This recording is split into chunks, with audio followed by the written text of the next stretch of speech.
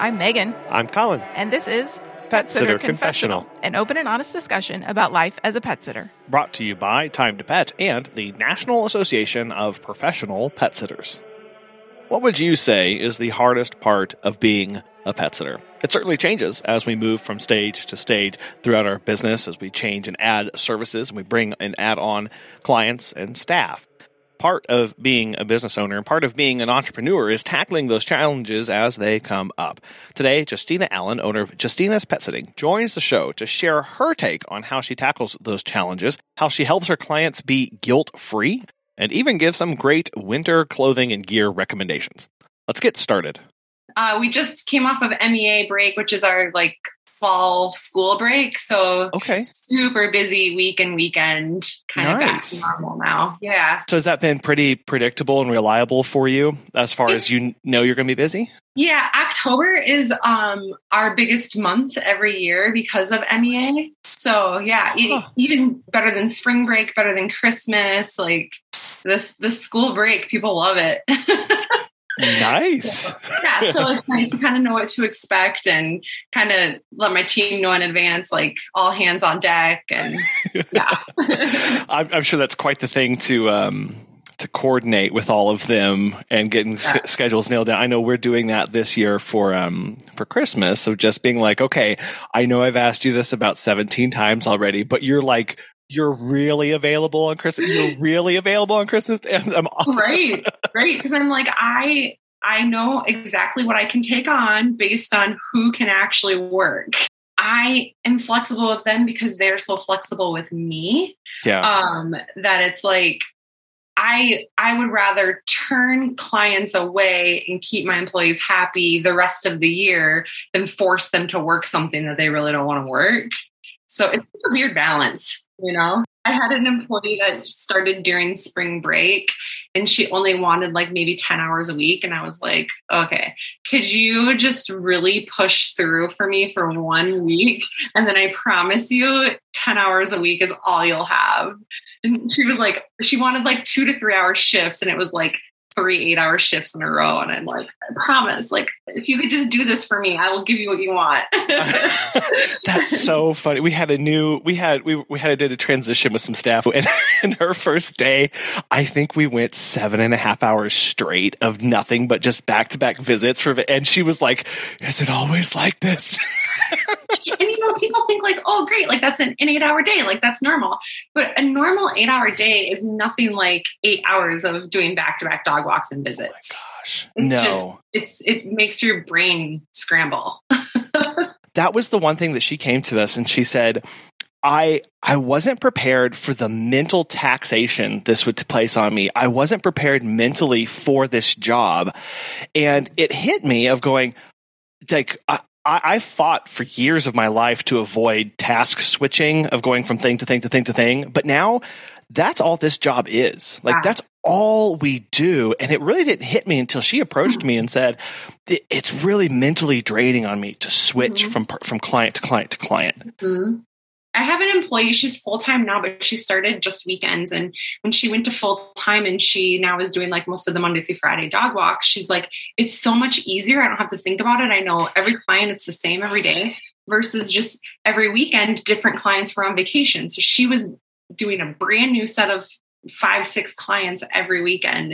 And on top of the mental taxing, we're in Minnesota, and then we'll have the days where the weather's really bad and the snow's bad. So now you're so stressed out driving from house to house because the roads are bad and there's a blizzard and you just want to get there. And as soon as you get there, you're thinking about, now I got to leave and go to the next one. And you're tense by the end of the day. Yeah, you're never off. You can never have a moment where you can flip off because, like you said, even in driving or if it starts, if it's even rainy weather, right? Like those first few minutes where all of a sudden everything is slick and nobody knows what they're doing. Everyone forgot how to drive all of a sudden. And you're just I just need to make it 15 minutes down the road. And you're stressed about being late. And then the worst thing for me, I know I really stress out about is whenever I get 5 minutes off and then all of a sudden that cascades with bad weather and driving and mishaps. And then I'm 45 minutes behind schedule at the end of a busy day, and you just feel totally blown out by the end of it. It's hard to then calm down at night and then wake up the next morning fresh and not impacted by the frustrations from yesterday. And you never get that decompression in your day. Yes. And as the owner and like the person who has a schedule, I understand, it's okay that you're 45 minutes behind because I know it's going to be okay the way things line up. But my employees who are very task oriented, a lot of my employees are very type A and they want to do everything perfectly. They just go crazy when they're behind because they're so behind. And I know you're not. Like it really is going to be okay, but to them, they're supposed to be there at 3:15 and now it's 3:30. And that's all they can think about. Well, and that's interesting because we hire for task-oriented people who pay attention, very detail-oriented kind of people to pay attention to this stuff. So how do you coach them through that or help develop a more healthier understanding of what that schedule is? I think one of the biggest things I do is when I hire somebody, we use Time to Pet for software. And I like to show them what the schedule looks like in Time to Pet so they can kind of see everything. So they can get an idea of what everybody's doing, if that makes sense. And I also in the notes will put for a particular client, I'll say, okay, this schedule typically looks like this. They should have their breakfast visit between 6 and 8. They should have their supper visit between 2:30 and 5. And then they should have their bedtime visit sometime after 7. So they know when they're there, like the next visit's going to be happening sometime around this time. And then they're not kind of just left wondering, like, am I the only visit today? Who else is coming? What time are they coming? I think that helps them a little bit to not just worry as much.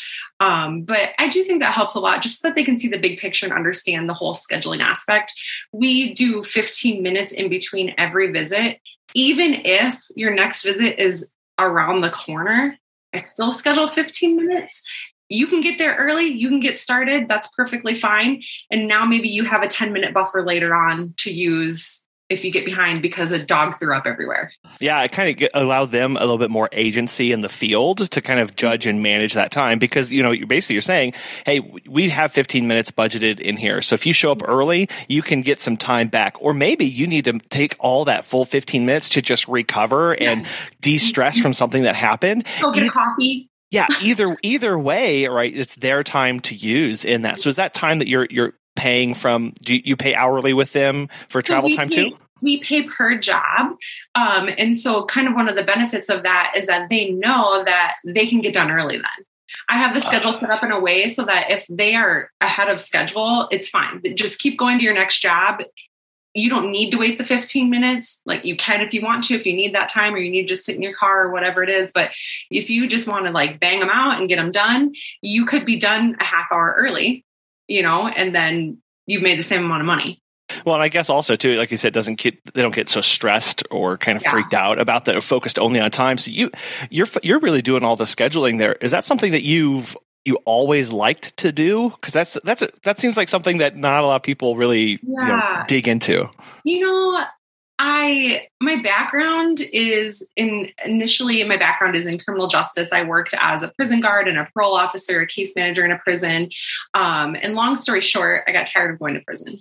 And so I can't do this. 5 years in my time. That's a soundbite if I ever had one. So I ended up working for a nonprofit. I was a case manager working with adults with developmental disabilities and loved it. Great group of people to work with. And realized like one of my really strong suits was like paperwork. Like I was so organized on top of things. I had only been there like 6 months and they would send the new case managers to me to learn organizational skills and, go find out Justina's system. She's got a system for this, all that. But anyways, I was working there. I'd taken a big pay cut, leaving my job at the prison. And so I'd started waiting tables part-time, bartending, and eventually realized how much money I could make just waiting tables and bartending, working way less hours than I was at the nonprofit. So I left the nonprofit, was waiting tables, bartending, and was like, I think I maybe want to just like walk some dogs during the day. Like my shift was always in the evening. When I was working both jobs, I had somebody helping take care of my dog several days a week because I was working doubles. And the more I started telling people, the more people were like, well, I would have you walk my dog. Like, she's home alone all day while I'm at work. I never thought about having a dog walker. Or, oh, my neighbor just got a puppy, that kind of thing. And word of mouth. I live in a really, really cool small lake town south of Minneapolis and St. Paul, about 30 minutes south, and just a really tight knit community. It's only like 25,000 people, so it feels like a small town. But a lot of the people that live down here work in the city and they commute. So it kind of just like blew up and exploded. I just wanted to walk dogs. I was just going to be a dog walker and figure out what I was going to do with my life. I have this degree in criminal justice. I have this background working at the nonprofit. I'm like, this will get me by. But within like 3 months, I needed to hire somebody. I couldn't keep up. I needed a day off. I went like 3 months without a day off. So I hired someone just to do 2 dog walks on Tuesdays and Wednesdays, because that was like the most steady thing that we had at the time. And I realized right away, to get back to your paperwork question, that I needed some sort of software, which is why I started with Time to Pet. My biggest reason for that was that I wanted all of the communication to come through me, and I didn't want clients texting my employee on her personal number on her days off. I didn't want that boundary to be crossed. And I realized once I started using Time to Pet, like, it really like took me back to my case management days. And I was like, all this like organization and scheduling and color coding. And I really started to love it. Yeah. So hiring. And now we've got 5 employees right now, plus my husband and I. And I could sit and stare at the schedule all day and tweak it and get the times lined up. And, ooh, this could be a better route, actually, if I have this person start here, or this employee lives on this end of town, so we're going to have her start on this end and go this way. I could spend all day doing that. Really, it's so weird. I didn't know that was something that I loved, but I truly do love that organization and scheduling. Well, that's really cool, though, that you have that strength, right, and interest, and now you can apply it in this way. And so, are you still doing some of the visits, or are you purely managing and overseeing operations at this point? So it kind of ebbs and flows depending on what's going on with employees in business and employee retention. My goal always is to be the backup person. So then that way, when somebody calls in sick, or somebody does get way behind because of the weather, or there's an emergency with a client pet, or, all those little things, that I'm free and I'm able to jump in, versus giving myself a full schedule. I just want to be able to do that. And I got really good at that. My husband and I just had our first baby in June. And so I worked really hard to get to that point where I'm like, I'm off the schedule, because I have to be off the schedule when I have the baby. Yeah. Which lasted about 4 weeks, but, so that's always the ultimate goal. But there's also, I did start doing this because I love to walk dogs. I didn't necessarily start doing this because I thought, like, I want to own a company and be a boss. Yeah. So the nice thing is being in that position when certain clients book, I can be like, you know what, I'm on the schedule today because I really miss Fido, or whoever it is, So it ebbs and flows. If we're short on employees and I'm working more, if we're up to complement, I might not be on the schedule for several weeks. And then I'm just doing the meet and greets and the admin stuff. It's a nice option to have. Again, as always, of like, hey, I can get a little bit of variety in my day. And, it's nice to hear that your goal was, I want to be the backup person. I don't want to be completely removed from this and completely separate and not present. I want to be a backup and still involved in some of the day-to-day operations, because that helps a lot. I think of when you can experience some of your own policies that you write. I've been experiencing that more and more, of like, as we formalized a lot of stuff and I've written it, I'm like, oh, that's amazing. And then I follow it and I'm like, that doesn't make any sense. Right? You go do a visit that you haven't done in a year and you read the notes from it and you're like, who wrote these notes? Oh no, that was me. Oh no. I do. And I think that's nice to have some fresh eyes into that. It was hard when I was getting ready to have the baby. I was having my full-time employee do all the meet and greets, because you just never knew. I didn't want to schedule myself to do it and then not be able to be there. So right now we have maybe 20 clients that I've never met. That's so weird to me. And I'll go in to do their visit for the first time, and it's based off the notes that Lisa wrote when she did the meet and greet. And she's amazing. She writes amazing notes, probably better than I do. But it's weird. It's weird to be in that position. I know you said it's a tight knit community of 25,000 people or so. That may be kind of intimidating to a lot of people to try and get into a tight knit community. Is that where you're from, or were you kind of new to the area? Yeah, I moved here in 2014.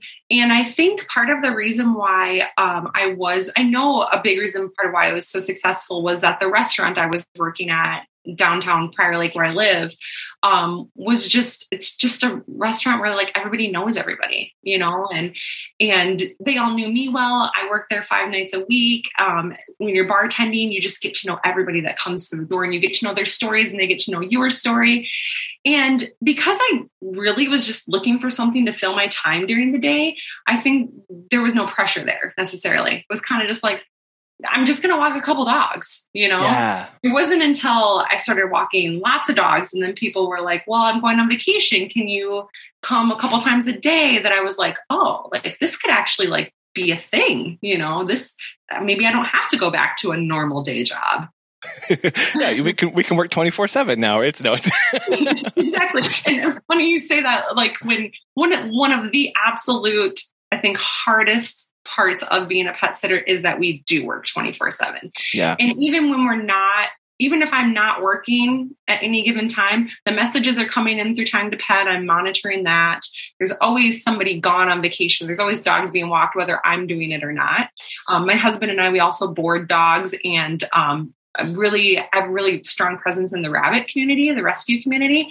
So we board rabbits and guinea pigs, and we're always working. We always have dogs here for daycare. We always have dogs boarding. We always have rabbits boarding. Over MEA weekend, I think we had like 14 rabbits and guinea pigs boarding. So it's a zoo here, and there's always someone that needs to be fed or medicated or walked. So that's there's a lot to dive into that, but yeah, we are on. It's a 24/7, 365 day a year business, and I think it's important. I tell all of our staff, and something I have to tell myself too, of like, yes, the service is offered 24/7, 7 days a week, 365 days, but you don't have to be the one to do that. That's not your responsibility. Here's how we're going to work to build some space into that. And was that easy for you to kind of recognize that you didn't have to do it all? Not at first. It's gotten easier as time has gone on. And I think one of the reasons it's gotten a lot easier is that my husband, during the pandemic, he's a chef. And so he was laid off, everything shut down. We had just moved in together back in 2020. And he went on unemployment with the goal and thought that he'd go back to his restaurant, which still hasn't opened. So he never went back to work. And he started, we were just dating at the time. He started helping me out, and we got engaged, and we started talking about, well, what can we do with this? Like, where can we go with this? Now there's 2 of us, right? Like, maybe you don't have to go back to work. And having his input has helped a ton, because as a chef running kitchens, what do? You delegate, right? He writes the menu, he does a lot of the hard work, but he's also there to delegate and be like, you can do this, this, and this. And so he's always been really good about like, how can you maneuver things differently? And so that you're not constantly the person on. And that's kind of nice too, because I've been able to take like some good vacations, like my honeymoon, even like the week of my wedding. And we went to Hawaii for our baby moon, and to be able to have my full-timer take over, answer all the emails, answer the phone calls. I wrote the schedule, but she tweaked it because people cancel and people add, and, figuring out where you're going to put things, and that sort of thing. So it's a work in progress, because I do still carry the weight of everything. I'm the one who knows all the clients in and out. I know exactly what they need, even if that's not in writing. You know what I mean? Like, yeah. I know their personalities. I know what kind of updates they like. So it's hard, but it's, I think as more time goes on and it continues to evolve, it'll just get easier and easier to be like, these responsibilities can go to somebody else, and I can let go a little bit.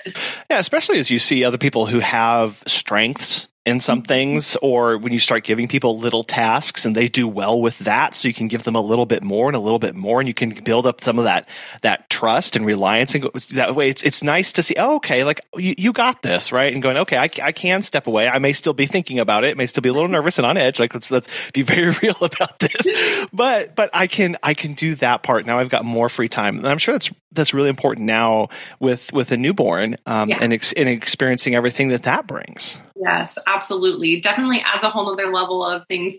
It's kind of like, okay, here's another warm body to keep alive and keep happy and keep occupied. And, she keeps changing and evolving, and pretty soon she's going to be crawling. And, it's just kind of, she just fits right into the pack, really, she figures out her place here. And I think the best thing that anybody can do if you need a break is to go on a vacation where you have absolutely no cell phone service. We went to Glacier National Park, and for 4 days, you could not reach me or find me if you wanted to. We were like at the second most northern campground in the park. And when we came down that hill and I got service, my phone exploded. But for those 4 days that nobody could reach me, I just had to say to myself, there's nothing you can do about it anyways. If something's going on wrong right now, you can't do anything about it. You're in Montana. Like, just relax. Yeah.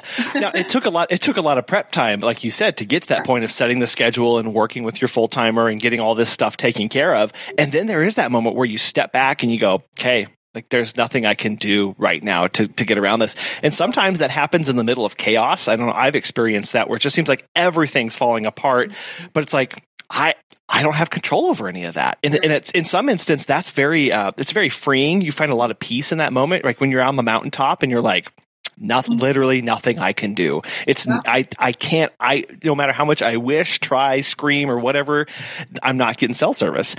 That worry's gone from my mind. I can go over here and enjoy the sunset or whatever, Yep, exactly. Wish you could do that more often. Have you heard of Time to Pet? Dan from NYC Pooch has this to say. Time to Pet has been a total game changer for us. It helped us streamline many aspects of our operation, from scheduling and communication to billing and customer management. We actually tested other pet sitting softwares in the past, but these other solutions were clunky and riddled with problems. Everything in Time to Pet has been so well thought out. It's intuitive, feature-rich, and it's always improving. If you're looking for new pet sitting software, give Time to Pet a try. Listeners of our show can save 50% off your first 3 months by visiting timetopet.com/confessional. So you start out doing dog walks. When did you start the boarding aspect? Pretty early on, maybe just a month or so in. I started just kind of advertising on Facebook. I created a Facebook page, and it wasn't necessarily that I was advertising for boarding, but people would reach out and say, hey, would you consider boarding my dog? So it started pretty small, At the time I just had a Shih Tzu and, needed dogs, obviously, that were going to get along with him. And that just slowly grew and grew. And it wasn't until my husband, moved in and we decided he wasn't going back to work in a restaurant, that we started to take more, because he's here all day long. And it leaves me free then to go to those meet and greets and go fill in with dog walks and pet sitting as needed. So. Yeah. Now the boarding of guinea pigs and rabbits, this is something that you said that, and I was like, I have so many questions about how this works. So you said you're pretty big you're pretty involved in that community. Yeah. Is that just from a general interest, or did you have a client that had something that kind of brought you into that? So one of my first pet as an adult was a rabbit, and I did tons of research, gave this rabbit the best life you could ever imagine. And then I moved into an apartment that you couldn't have pets. So I was sadly without pets for a few years. And then when I bought my house here in Prior Lake in 2014, the first pet I got was a rabbit again. At one point I had 6. I'm down to 4. I tend to rescue the ones that have had not the greatest lives, and they're already a few years old by the time I get them. But in all of my research, what I found was rabbits are just really overlooked care-wise. They're really oftentimes looked at as like farm animals up along outside. And so I started getting a lot of my information from the House Rabbit Society, which is an international organization that's focused on like housing, diet, making sure that our house rabbits are given the lives they deserve. And so I became an educator with them back in 2020. So it's been almost 2 years. So I help. Basically, it's like an online presence, but I help with their Facebook page, just managing as people come in with questions about like, what should my rabbit eat? Or my rabbit's doing this, what's wrong? That kind of thing. And we have 3 different rabbit rescues in Minnesota. We have tons of rescues that also take rabbits, but 3 that like one's a pocket pet rescue. And then there's 2 that are just rabbit rescues. And so I've worked with a couple of them and I foster rabbits through them and help on their transportation team and things like that. So I got to know just a lot of people in Minnesota who have rabbits. So people will come to me like, can my rabbit stay with you? So I started the boarding program. I also bond rabbits, which is kind of a weird and unique thing. You can't just put 2 rabbits together and hope for the best. They could potentially kill each other. And it's very, very stressful. But I've bonded probably 150 rabbits in the past 6-7 years. So people will drop their rabbits off with me. They'll stay with me for like 2 or 3 weeks until they're bonded safely and they can go home and live together in one area. No more gates, no more fences, no more separate rooms, make their lives a lot easier. And I put that program on hold with the baby coming, and I probably have a waiting list of like 15 people waiting for me to start doing it again. Because it's just, nobody else does it. Wow. So are they put in a special area? How do you make that transition process? Because, boarding dogs, they can get pretty stressed out and there's a lot of anxiety in there. What's it like managing that for rabbits? So our rabbits, all the small animals are in the basement behind closed doors where no other animals are allowed.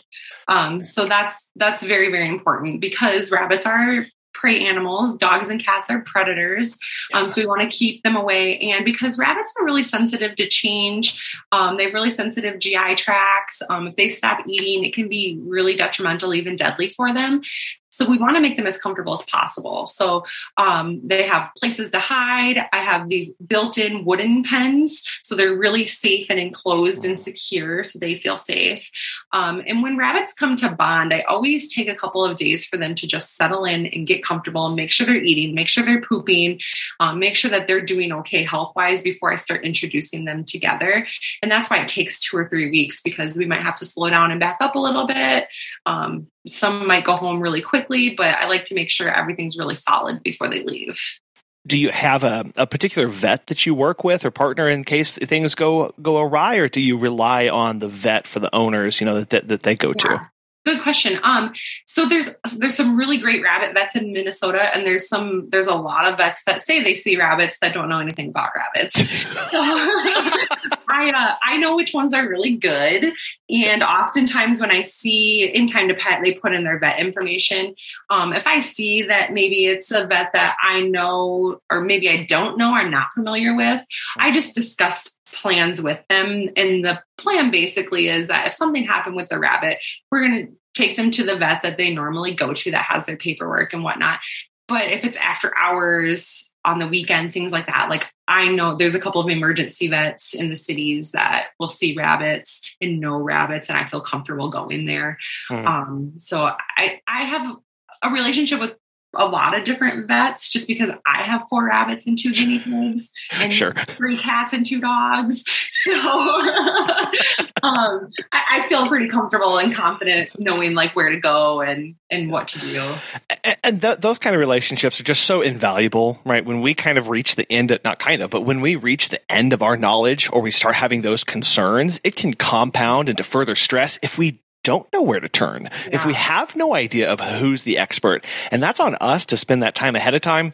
Whether we have a zoo in our home and we've got all these animals and pets and we're naturally going out and talking to people, or I know a lot of pet sitters don't have pets. So they need to be starting those conversations on their own and building those relationships a different way. But at the end of the day, those relationships need to be built so that we can continue to learn in those instances where, again, we're like, I don't I don't know. We need to know who to go and talk to and get good information. When I went on that trip to Montana, one of the things I did for my team was I basically put together this list that was, if something is wrong with a pet, first you call the owner and then you call their vet. And if you can't get into their vet, because we know there's a terrible vet crisis, shortage, whatever, here are the after hours vets in our area. If the after hours vets are full, these are the other emergency vets. And it was like if this, then this, then this, then this. And now if it's a rabbit or a guinea pig, it's a whole different list because it is different vets that see them. Your typical rabbit or your typical emergency vet isn't really going to know what to do with the rabbit. So I really had to dig deep and think, what is every possible thing that could happen while I am unreachable, so that they have a plan. And we use an app where we can all chat together. And so they all knew that they could just go into that app too and say, hey guys, what do I do? And between the 5 of them, they could spitball off each other and be like, oh, I know this client really well. This is what I would do, and they could just make a plan together too. Well, in that document, we hear a lot of times of like, write down all your SOPs, sit down and think through your SOPs. And sometimes it's like, what do you mean? What does that look like? I don't even know, where do I start? In this case, you were forced into writing that down because again, you were leaving and you needed to walk through that decision tree for your staff to go, hey, this is what I would do in this scenario. But, prior to that, that wasn't on your radar because it wasn't needed. So a lot of that stuff, it's a reminder. I mean, you're telling that of like, this is where our policies, our SOPs, they change and they adapt organically as the need arises to meet that. You're also doing guinea pigs as well. Is that a similar process with the rabbits? Yeah. Guinea pigs, they are very similar to rabbits. Their diets are really similar. Their care is really similar. I ended up with a guinea pig on accident. I feel like that's the story of like all my pets. But an old boss had gotten this guinea pig for his daughter. He was like 9 months old and they just weren't taking care of him anymore. And so being involved in rescue, I said, well, I'll take him and I'll find him a home. Well, I brought him home and I changed his name. Like, I find him a home. Like, let's be real. So his name is Albus, and he is almost 7 years old. Guinea pigs live 5 to 8 years. So he's an old man. He's on his second partner. Guinea pigs are just happier with a friend. So when I adopted another guinea pig to be his buddy, he passed away of old age. So then I went and found someone who was in a similar situation. Their guinea pig's partner had died. Their guinea pig was older. They didn't want to take on another one and be in this vicious cycle of always getting another guinea pig. So I took that old man. And so I got 2 old man guinea pigs together now. I don't want to have guinea pigs forever, but it's one of those things. I'll probably have guinea pigs forever. They're a lot of fun. They're super cute. They make the best noises. But they're a lot like bunnies, and bonding process for guinea pigs is a lot easier though. They typically a couple days, they can work out their stuff and figure their stuff out a lot better. Well, so if somebody's listening to this and didn't realize that there was a market for these kind of services or that it would be even possible to do, what are some things that you would recommend for somebody who's interested in boarding rabbits or guinea pigs in their home?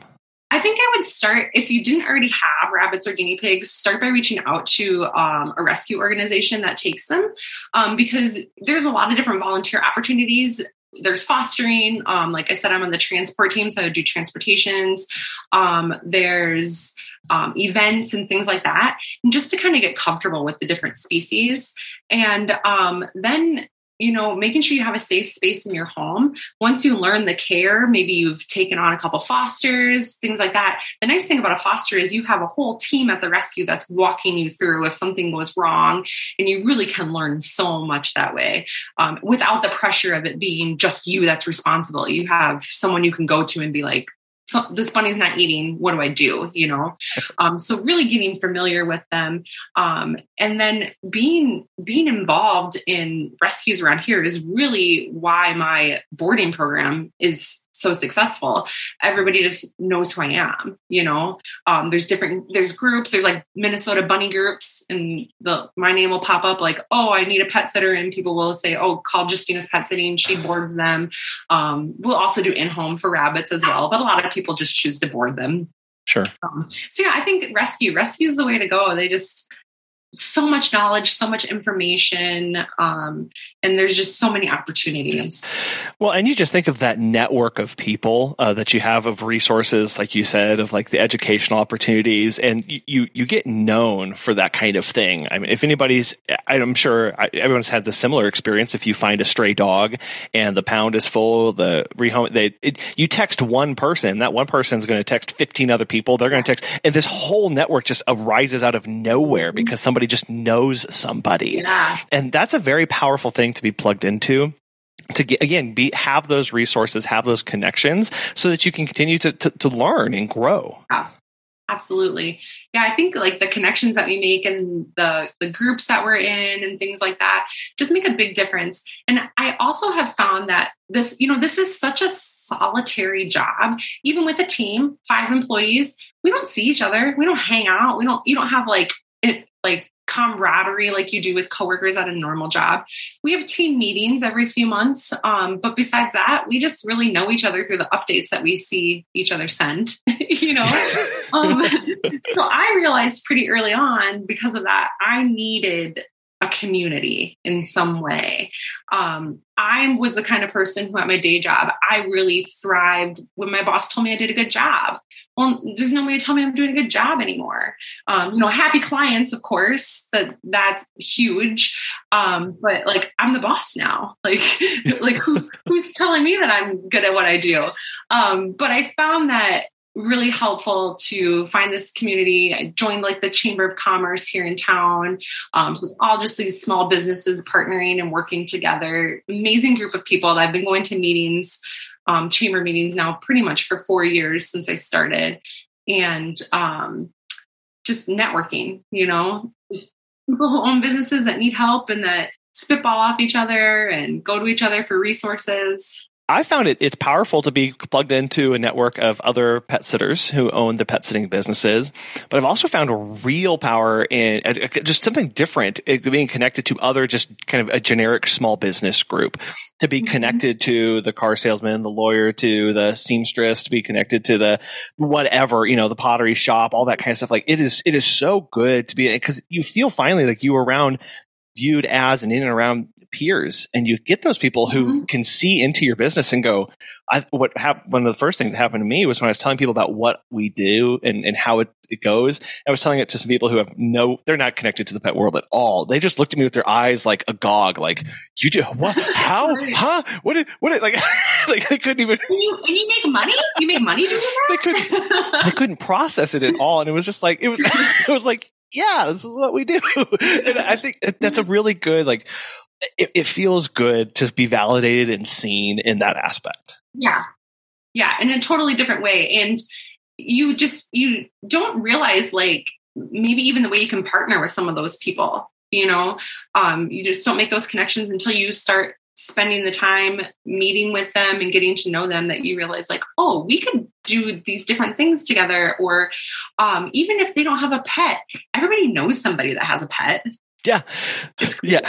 Like you said, those partnerships are huge, of going, okay, like I've partnered with the vets, I've partnered with the groomers, I've partnered with the trainers, I've partnered with this stuff. There's other people out there, right? And they may just absolutely adore. We found a local pizza shop here who started his pizza company for his dog, like, cause he just, in memory of his dog. And I was like, I need to talk to those people. Like those are my people. Sure, they sell pizza, but like, we need to do something together. And, and it's just, you find those kind of connections.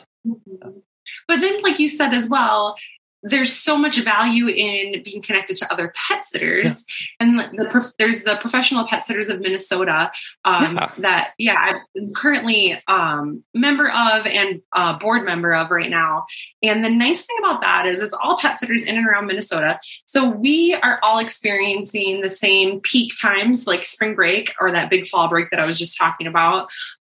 We're referring to each other whenever we can, obviously, because, oh, this person's out of my area, you should call so-and-so. They're in St. Louis Park or whatever the case is. But pet sitters just, the struggles that we see, the stuff that we face, the issues that we have, whether it's with clients or the pets or our employees or whatever, nobody gets it like another pet sitter. Yeah. Because it's just so unique. It is. And a lot of those are problems that we never thought we'd have to encounter of like, I started this for one reason and now all of a sudden I'm in a situation where, whatever it is, right? I walk in, the client's naked, or I'm dealing with a client who has, Alzheimer's and they don't know who I am. And I'm dealing with this very passionate person. Like, all those stuff, like you can't go commiserate with somebody else who owns a coffee shop about those kind of things. We need that kind of connection. Not everybody spends their day picking up poop and covered in slobber, and they just don't get it. No. Well, so you currently have 5 employees, and you said one of them is full time. When did you decide to take that position full time? So it happened naturally. And actually, we're probably going to make that position salaried next year. So for now, it's just between 30 and 40 hours a week. But it really just happened naturally that she was my employee that was just working on the weekends. And she had a day job 20 years in, and she was sick of it. She was over it. So she came to me and said, wonder if you have more hours to offer me. And at the time, I was doing a lot of the work. And I gladly wanted to give her some of those hours. So she went from just doing weekends to doing, 20 hours. And then it was 25 hours. And then we ran into weeks where she was getting overtime because we were so busy and she was available. So it really happened naturally. And I think that's one thing when I see pet sitters like wanting to grow and they're like, what do I do to grow? How do I grow? For me, everything has been really organic, which is nice. Even like when I lose an employee, it's almost like, oh, well, that was good timing. We're going into a slow month. We'll figure that out. Or when I gain an employee, when I hire somebody new, I always hire somebody like maybe 5 to 10 hours a week. That's it. Because when I'm hiring a new employee, that's my period to grow then. Then I know like, okay, I can give this employee 5 to 10 hours, which puts me in a position to get out there and let's get more people who need dog walks, more pet sitting clients, that sort of thing. So rather than putting the pressure on myself that we need to grow in this way, letting it kind of happen organically and being in a position where I can just fill in the blanks has been really helpful. And I think that a big part of that is because we do our boarding and our daycare and stuff out of our home, puts me in a different position than somebody who's just relying on those pet sitting visits to survive. The National Association of Professional Pet Sitters is the only national, nonprofit, professional pet sitting association dedicated to raising and abiding by industry standards, and in 2023 they are headed to New Orleans for their in-person conference. Offering more than just networking opportunities, members are listed in the referral network, which can be accessed by pet parents, and they offer certification programs and continuing education opportunities. The 2023 conference will be held March 3rd through 5th in New Orleans, and Megan and I will actually be speaking on the life as a pet sitter. If you're interested in joining and attending, go to petsitters.org for more information regarding NAP's membership and all of the conference details. So when you offer that 30 to 40 hours, is that guaranteed? What all stuff is that position doing involved with? Yeah, so it's not necessarily, she doesn't have a guaranteed set of hours right now, but when we do make that salaried next year, she will. Okay. But that will change a little bit. So it comes down to what people are available to work. And knowing that, like if you take a bunch of days off, you're not going to get, like, I'm not going to be able to fill in those hours on different days because I do have quite a few employees who work pretty set hours. Like I have one who works Monday through Thursday, 9:30 to 12:30. Like that's what she always works, which is nice. But then I have employees that are like, I only want a couple days a week and it doesn't really matter which day it is. And it can just be a couple of visits. And those are great because they fill in the blanks, during busy times and stuff like that. But my full-time employee, she's kind of like my first dibs employee, like everything's going to go to her first. I'm going to make sure her schedule is full and then we'll kind of trickle in and fill in from there. I love that analogy of just viewing it as like, here's a cup that needs to be filled. And then I know who my next overflow is. And then who's my next overflow. overflow? And then who's my next overflow? And building from there. And as you said, like hiring somebody on to catch just a few hours of overflow. Now you've got a whole other cup that you can fill up depending on what they have available. And then that kind of gives us an incentive as the owners to go out and fill the cup, right? That's my job now. That's what I need to do. Yep. And you don't have to run ragged doing it, because now I'm also not trying to fit in a full day of pet sitting on top of it, because we're covered. And I think I also have gotten very lucky in the people that I've hired it's like a second job for a lot of people. They're just, maybe they work somewhere else. Like I've got one employee who works like evenings from 3 to 11. So she's available to walk dogs over the lunch hour, which is awesome. I mean, you don't find that very often. No. Yeah. Or stay-at-home mom who just wanted to make some extra cash and had some availability. So in that way, it's kind of nice because almost everybody that I hire isn't coming to me like, I need this set amount of hours.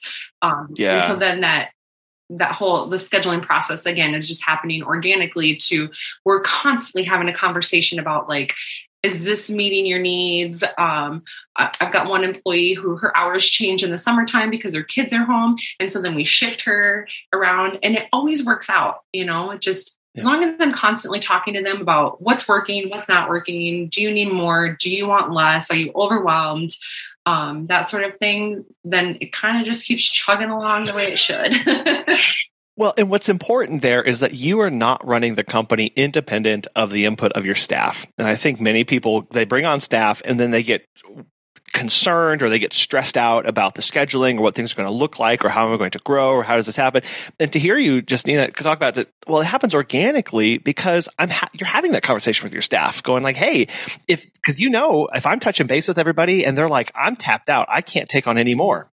That you can't take on new clients. Like that's going to cap some growth for a period of time until you can either hire somebody or give people a break. And then you can continue to go from there. But if we're not checking in with our staff to say, how you doing? What's it like right now? Are you needing more? Are you wanting more? That gives you incentives and guidance and direction for what you can do now with the company. Yeah. And just being a person that they feel comfortable coming to when something's not working.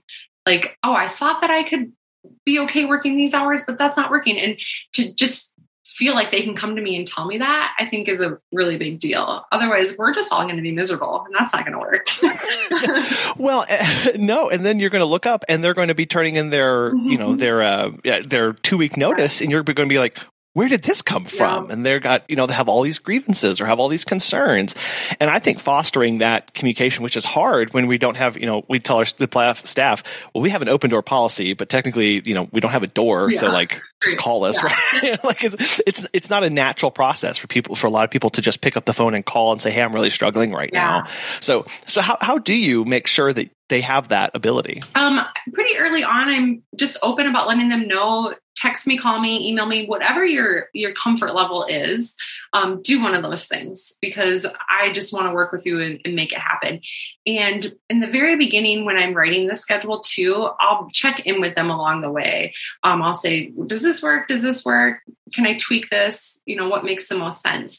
And then I try to write our schedule like 3 to 4 weeks in advance, but I do that with the caveat of if I scheduled you something 3 weeks from now and you're like, oh, wait a minute, that's not going to work. Let me know. Like I can change it. Now, don't call me the day before and say, just kidding, I can't work tomorrow. But if I'm scheduling something pretty far out and you realize you forgot to request it off, that sort of thing, or maybe I wrote the schedule and you're done at 2 for the day, and then you make plans because you're done at 2 for the day, go in and request that time off. And I won't schedule you the rest of the day. But if you don't go in and request that time off, I might add something to the end of your day, not knowing that, So we're just constantly kind of talking about it, especially during that onboarding process.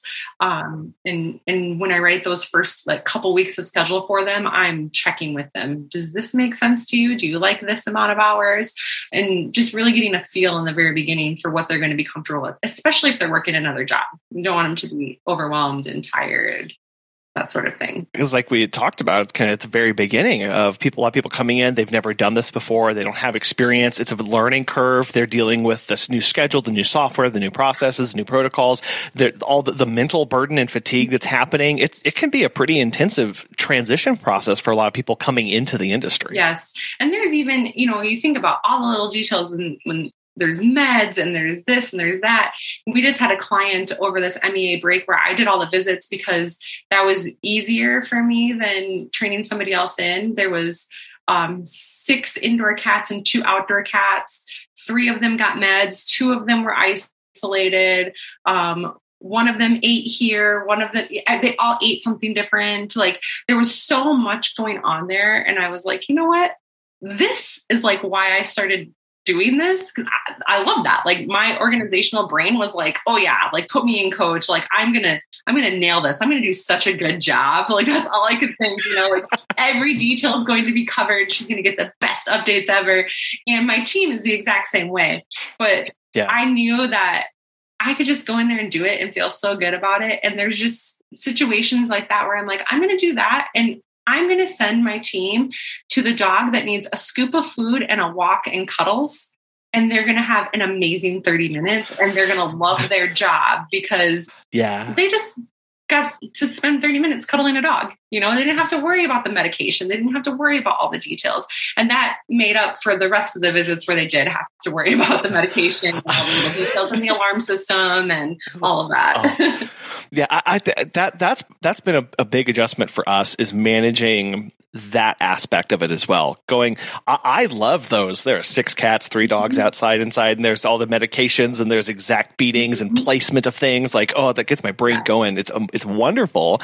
But I get energy off of that. But if I give 5 of those visits to my staff back to back, that's going to be one unhappy staff member.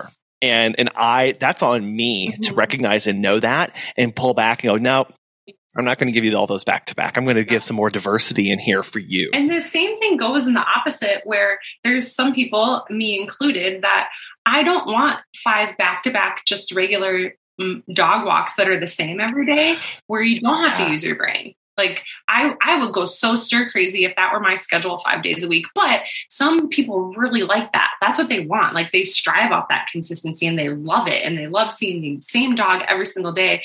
And something that you kind of just learn about your employees as you talk to them and get to know them. Like I like to ask them, like, who's your favorite client?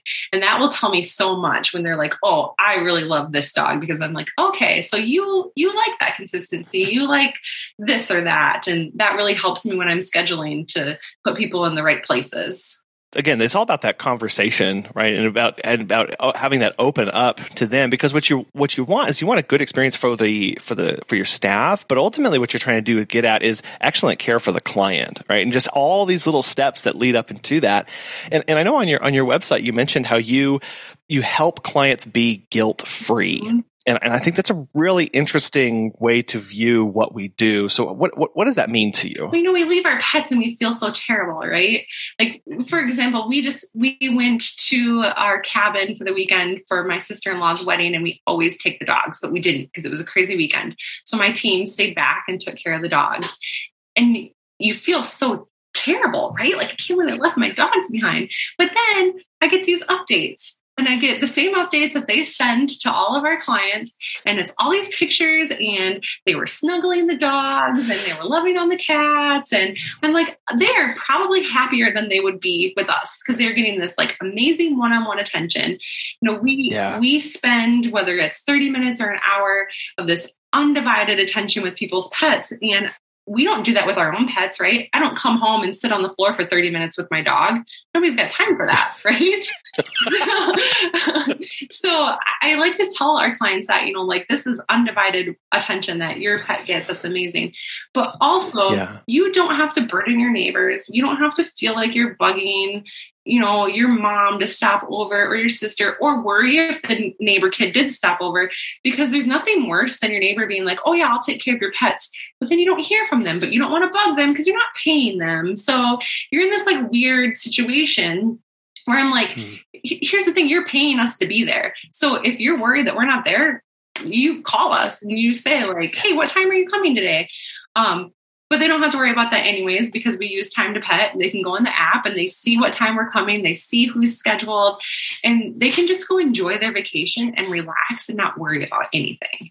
The relationship that we have with our clients is so weird because they bring in all these expectations and prior experiences. And I can't tell you how many times clients have apologized to me for a quote unquote complicated visit or all the things they're asking me to do. And how many times I've had to say, no, this is my job. Yeah. Like I'm here for. Or they're sorry for all the notes, and I'm like, leave all the notes. I love the notes. The notes are the best. Yeah, please write a book. Please, absolutely. Do you have some videos you can send me of how you do a certain process? I would love to have that. And I think it can be. It's a very freeing process for the client at that point to go, oh, like I can pour everything I need to into this person, into this company, because they're here for that, and it does all of a sudden they start to unburden because they don't feel bad checking in. They don't feel bad asking you to come in a second time or a third time that day, or they don't ask for that because they've had to in the past and they felt bad about it. So a lot of that is just us kind of helping manage those expectations and talking them through that. But it is a very interesting relationship. I think about that a lot. The more people are like, oh, I'm sorry, I'm having you. I'm like, no. What are you doing? Yeah, I'm here for you. We love this. Like that client that had the 6 indoor cats, she had a little picture book and it had their picture and their name. And I'm like, this is so awesome. Like, I love that.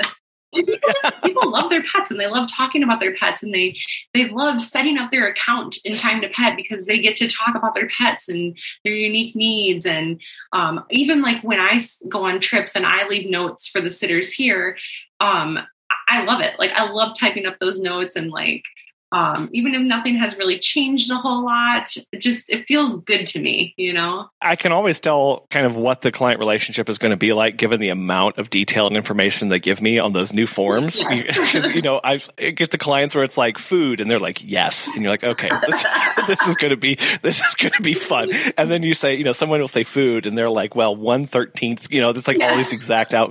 I'm measured out to the 100th decimal point on a scale. And you're like, okay, you're my people. Let's go. That's how we are. So you mentioned you're in Minnesota, and so we touched a little bit on the kind of mental burden and fatigue that takes place from worrying about the winter weather. But how does that change how you schedule and book things and kind of prepare for visits? Yeah, it's a good question. So really, like scheduling wise, it doesn't change a whole lot because when I'm writing the schedule 3 weeks out, you don't know what the weather is going to be like.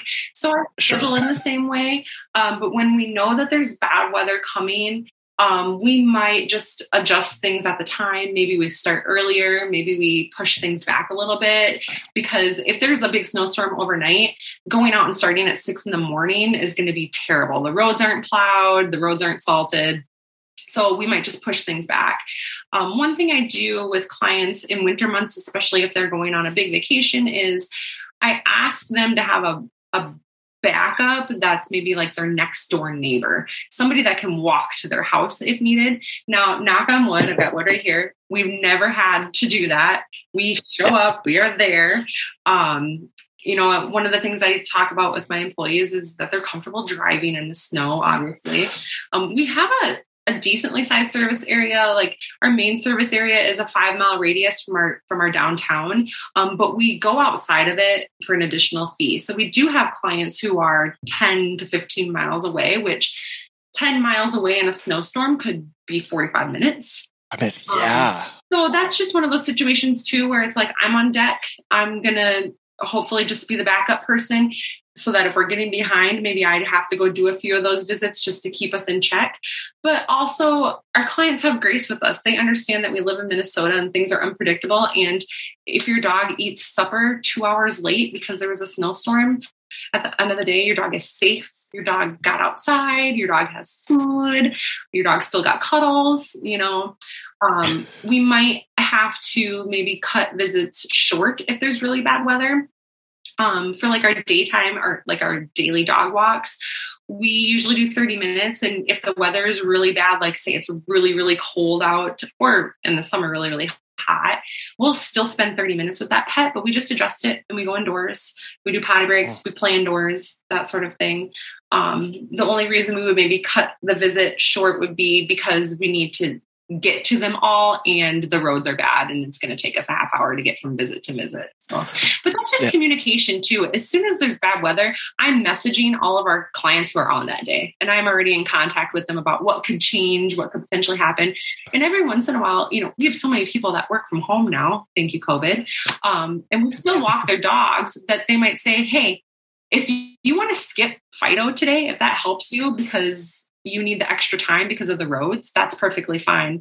So we might have a situation like that really helps us out. What's really key there is the preemptive aspect of reaching out the day of to notify the clients and going, hey, these are current conditions. This is the plan moving forward. Just want to make you all alert. Yep. We're headed your way kind of thing. So that they're not, again, this kind of guilt-free peace of mind. They're not left guessing. They're not left going, oh gosh, what are they doing? How are they going to handle this? It's like, no, we've already sent out the email or messages to how they're going to do that so that they know, right? So they're not contacting you going, where are you? How's it going? Anything like that. It's, nope, we're taking care of that right off the bat. And we honestly, we provide really exceptional service. And so when something doesn't go perfectly, they have a lot of grace with us because they know who we are, what to expect from us on a daily basis. When I was in Hawaii and somebody was sick and all of a sudden there was one person working that day trying to do two people's jobs, she just reached out to the clients it affected and they were all so okay with it. Like, we get it. Yeah. You're going to be behind today. You're never behind, you never, you always show up. So because of that, I think it's a really great relationship with the clients. It's really personal. And they know that they can trust us. They know that we're going to be there and we're going to do everything that we can to take the best care of their pet. Because I know a lot of people ask about the cold weather gear and that kind of stuff. Do you have any recommendations or things people should be looking into for what makes that good and reliable stuff? So one of my employees, her name is Sophie. She is originally from Germany, and she always says, there is no wrong weather. There is only wrong clothing. And I tell my employees, obviously when they're hired, we walk dogs in all weather, whether it's 100 degrees and 20 below. We're going to be outside. We're going to take care of these pets. Obviously we're not going on long walks when it's really cold, but you're going to be out in the elements and to plan accordingly. So my best advice is not necessarily like certain brands or anything like that. Lots of layers. You can always take off layers. You can always add layers, keep extra layers of things in your car. Always, always, always have an extra pair of socks with you, no matter what time of the year it is, because wet socks are the worst. So I keep an extra pair of socks and an extra pair of shoes, because if you're in the middle of a long day and your shoes and socks are wet, like brutal. Yeah. Forget it.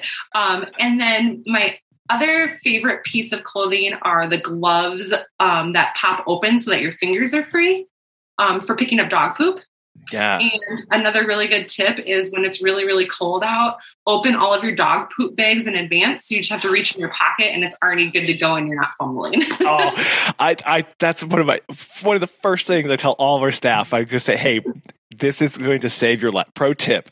Just always, even in good weather, always just open it. Get into that habit of always opening it, because a few things are worse than staying there in a blizzard or pouring down rain and you can't get it. And you just want to scream.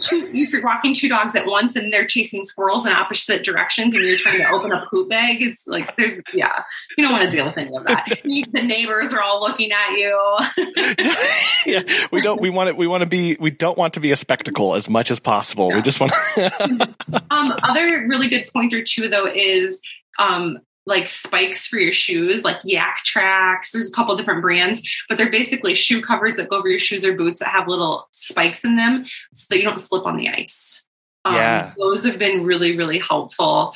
You obviously got to make sure that you're not like walking through somebody's house with those on, but you're taking your shoes off anyways in the house. So, but those are great because you don't realize that little dusting of snow that fell over, the ice that's underneath, like there's just nothing worse than falling while you're walking a dog. Justina, I want to thank you so much for coming on the show today. How can people get in touch with you, follow along with your company, and start learning from you?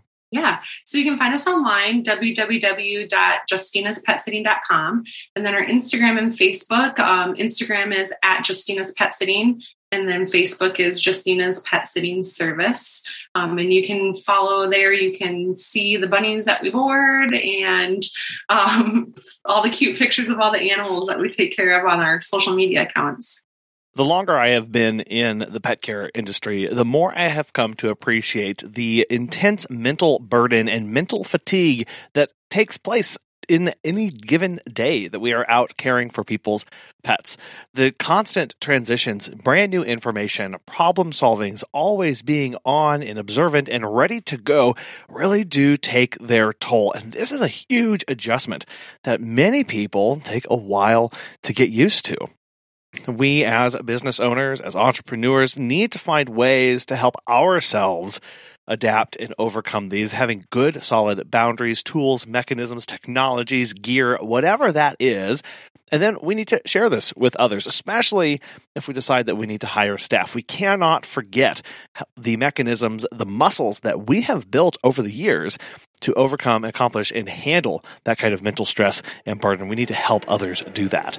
I want to thank today's sponsors, Time to Pet and the National Association of Professional Pet Sitters, for sponsoring today and making today's show possible. And we really want to thank you for listening. Have a wonderful rest of your week, and we'll be back again soon.